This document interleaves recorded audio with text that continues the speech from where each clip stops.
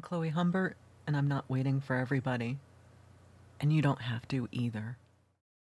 Accusation in a mirror. This is a disinformation tactic that is related to tone policing and woke washing, also related to the concept of Darvo, and all of these things seem to be deployed against public health and, well, really the reasonable workings of a civilization.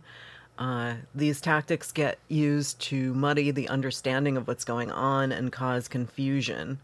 Tone policing is described on the blog of the American Philosophical Organization as shifting the focus from the content of the conversation to the tone or manner.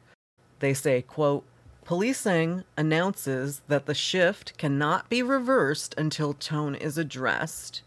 They insist that the conversation cannot continue until the speaker adjusts it. It often involves a further demand, implicit or explicit, that the interlocutor address their infraction with some apology or other gesture of accountability before things can proceed," unquote.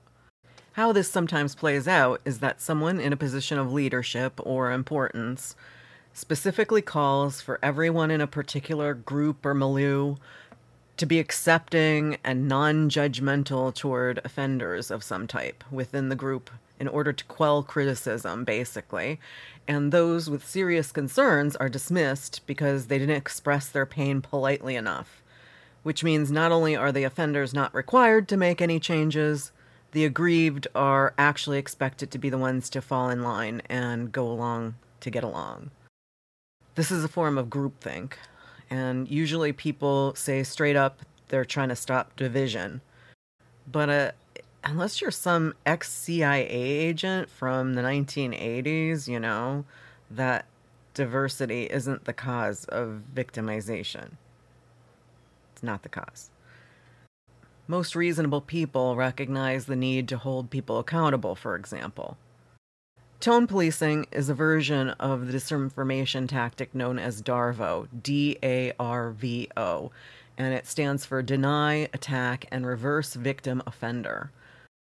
The end result of this tactic is to silence the victim and delegitimize them in the eyes of allies or onlookers.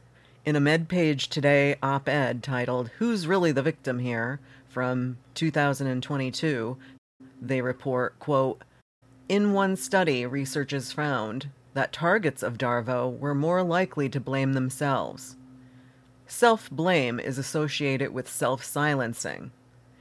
In another study, researchers found that observers of DARVO tended to doubt the credibility of the true victim, believing the perpetrator instead," unquote. This confusion is brought on by characterizing protest by a victim as being the problem, as if objecting to an attack is also supposedly an attack. And one metaphor I think of is that it winds up being like as if somebody gets slapped, and the slapped person yells out, "Ouch." The slapped person who yells "ouch" is then accused of raising their voice and yelling. And then that person gets scolded for being bullying or aggressive, when obviously they were the person who was slapped. It doesn't help that actual psychologists have termed traumatic reactions to abuse as, quote, reactive abuse, even while, according to abuse experts, this label is harmful and dangerous because it ignores the power imbalance. In an article from September 2022, in Insider, a retired licensed professional counselor with 50 years of experience says, quote, "There is nothing mutual about power and control. We call these responses self-defending, when a victim stands up to their abuser and says no more. Anytime you use the word abuse with them, you're actually giving the abuser leverage to work against the victim," unquote. None of these bad faith, twisted rationalizations make any sense if you think things through. But clever people prey upon the fact that most people don't want to think things through. Nobody has time for that. And we all can be distracted with any number of diversions. Once the confusion is inserted, then you're subject to what's called the bullshit asymmetry principle, or Brandolini's law, which asserts, quote, "The amount of energy needed to refute bullshit is an order of magnitude bigger than to produce it," unquote. Then we come to woke washing. There are many forms of washing. I even found a new one last week on the Fire These Times podcast called Samood washing. There's pink washing, green washing, but all of these fall under the umbrella of what's called woke washing, basically, which is promoting something harmful as doing something pro-social. It might be also cloaking the harm behind a patina of do-gooding, but there's often more to it than just deceptive advertising or signaling. Woke washing is a divisive tactic to target the victim or make their claims seem unimportant or out of line. And this is using the reverse victim offender.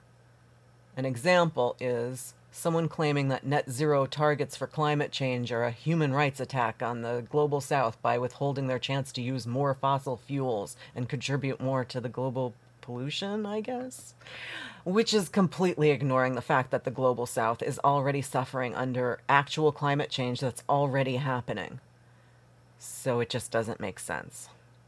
The Citations Need It podcast had a recent episode titled, How Capital Repackages Substandard Products for the Poor. On this podcast episode, they never mention the terms woke washing or Darvo, but that's the underlying thing that the topic hinges upon. They're exposing the horrendous justifications and false choices pushed to make it expensive to be poor. The podcast quotes from a Nicholas Kristof article from September of 2000 called 2 Cheers for Sweatshops. Ugh. And in this article, there's a story of a Cambodian woman who loses both her daughter and son-in-law to malaria because the family couldn't afford more than one mosquito net. And the author argues that sweatshops are good because if there was a sweatshop in this woman's village, maybe she could have afforded more than one mosquito net. Pretty amazing, since even the richy-rich mathy-math Silicon Valley tech set of the discreet AI-fixated long-termists and all of their eugenics ideas and their effective altruism, even that crowd backs charity to provide people in the global south with mosquito nets to prevent malaria. That said, tech hypers reportedly used woke-washing arguments to defend tech products such as WorldCoin, which Paris Marx reports has been deployed in the global south, luring people to orbs with tokens and free t-shirts in order to collect biometric data from people and train the company's computer systems with it. Molly White described on the Tech Won't Save Us podcast, describing how it's used to silence people who speak out against WorldCoin, accusing critics of, quote, white American privilege and claiming that tech is helping people in developing countries. But White says, quote, but what we've actually seen play out is broadly that they are not helping people. You know, that people who are engaging with these projects in those locations are suffering for it and often being exploited, unquote. And we just can't dismiss all of this as coincidence, that people are just confused and they come up with these bad faith arguments because of weird worldviews.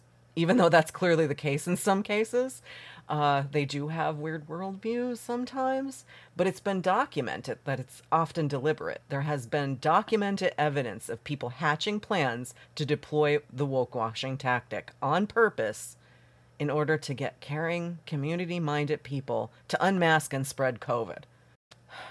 Patrick Fagan is a psychologist who once worked for Cambridge Analytica and was later linked to anti-vax groups in the UK.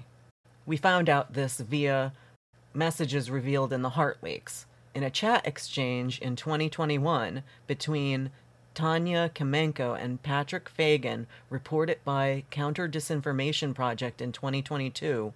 Tanya Kamenko asked, quote, so, if the pro-mask are particularly concerned about equality, then they might in theory be susceptible to a message on raising inequality as a direct result of NPI lockdown. Is that a reasonable assumption? And Patrick Fagan replied, quote, yes, exactly. They are wearing the face mask to be fair to others and to reduce harm. If messaging shows that face masks are unfair and harmful, that would be very powerful, unquote. Fairness plays heavily in risk management and PR spin, according to Peter Sandman. In Peter Sandman's 1993 book, Responding to Community Outrage, Strategies for Effective Risk Communication, he describes what he calls the outrage factor. That outrage is key in people's perceptions of risk.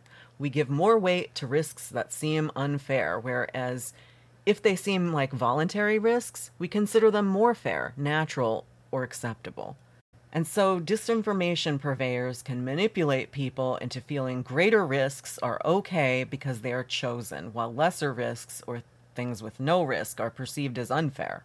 It's clear Patrick Fagan is aware of some psychology here and was willing to use it to get people to go counter to public health and altruism. Patrick Fagan also had some weird ideas and wrong ideas, but there was no question that he was engaged in planning deliberate manipulation using woke-washing Darvo.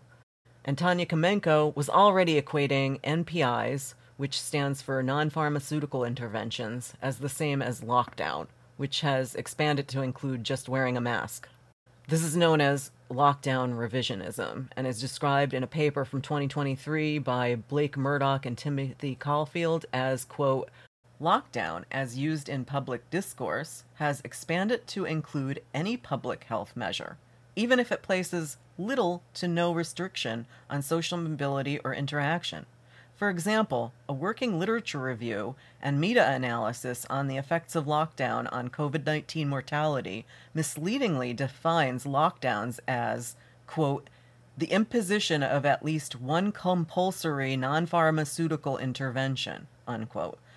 Yes, they consider one simple public health measure as lockdown. This is what leads people to think we're under lockdown because they're asked to wear a mask at the doctor's office. This kind of disinformation leads nowhere good. Though most people who repeat misinformation may be doing so unwittingly, the sources of the disinformation are often doing it as a deliberate maneuver, and the motives can range from mere profiteering to state actors trying to disrupt on a geopolitical scale. And we all know who benefits from not stopping climate change.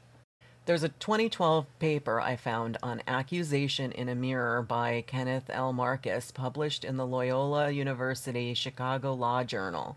And the paper is about the tactic of accusation in a mirror being used for the incitement of genocides. And I'm going to read from that because it's important. In the paper, it says, quote, the basic idea of accusation in a mirror is deceptively simple. Propagandists must impute to enemies exactly what they and their own party are planning to do. In other words, accusation in a mirror is a rhetorical practice in which one falsely accuses one's enemies of conducting, plotting, or desiring to commit precisely the same transgressions that one plans to commit against them. For example, if one plans to kill one's adversaries by drowning them in a particular river, then one should accuse one's adversaries of plotting precisely the same crime. As a result, one will accuse one's enemies of doing the same thing despite their plans. It is similar to false anticipatory tu quoque. Before one's enemies accuse one truthfully, one accuses them falsely of the same misdeed. This may seem an unlikely means of inciting mass murder, since it would intuitively seem like not only to fail, but also backfire by publicly telegraphing its speakers' malicious intentions at times when the speakers may lack the wherewithal to carry out those schemes. The counterintuitiveness of this method is best appreciated when one grasps that its injunctions are to be taken literally. There is no hyperbole in the note's directive that the propagandists should impute to enemies exactly what they and their own party are planning to do. The point is not merely to impute inequities that are as bad as the misdeeds that propagandists' own party intends. Instead, accusation in a mirror is the more audacious idea of charging one's adversary with exactly the misdeeds that the propagandist party intends to commit. But why, out of all of the serious allegations that one might level at one's enemy, should one accuse the adversary of precisely the wrongs that one's own party intends to commit? After all, the risks are apparent. By revealing the propagandist's own intentions, accusation in a mirror deprives the propagandist party of the advantages of speed and surprise and gives the adversary an opportunity to anticipate and prepare. At the same time, this method provides independent observers and subsequent judicial tribunals with evidence of intent. Moreover, accusation in a mirror is not based on any evaluation of what misdeeds are most plausibly ascribed to the enemy, such as those that are based on traditional stereotypes, defamations, or actual culpability, since it relies instead on the plans of the propagandist's party. Despite its counterintuitive nature, accusation in a mirror has proven to be one of the central mechanisms by which the genocidaires publicly and directly incite genocide, in part because it turns out to be quite effective. Once accusation in mirror structure and functions are understood, its pervasive and efficacious presence can be discerned not only in mass murder, but also in a host of lesser persecutions. These qualities can make accusation in a mirror an indispensable tool for identifying and prosecuting incitement.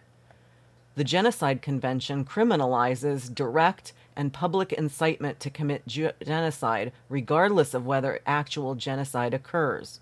Unquote. Clearly, one of the main things to consider about disinformation is that it just doesn't have to make sense to work, because it all relies on people being on autopilot and not thinking things through and not paying attention. We're all so busy.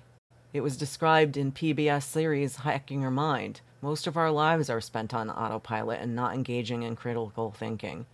And all this seems to be connected to Bandura's theory of the mechanisms of moral disengagement, and those mechanisms include portraying wrongdoing as serving a higher social cause, exonerative comparison, where wrongs are compared to even more heinous acts to minimize the harms, displacement of responsibility by blaming other groups, and actually blaming the victim of one's action for causing the harm inflicted upon them.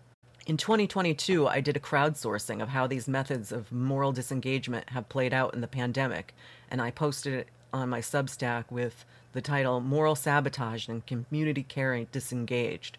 I'd like it if we could re-engage morality. That would be nice, wouldn't it? We need to crowdsource ideas for that. I do recommend perusing the paper where I found that moral disengagement table.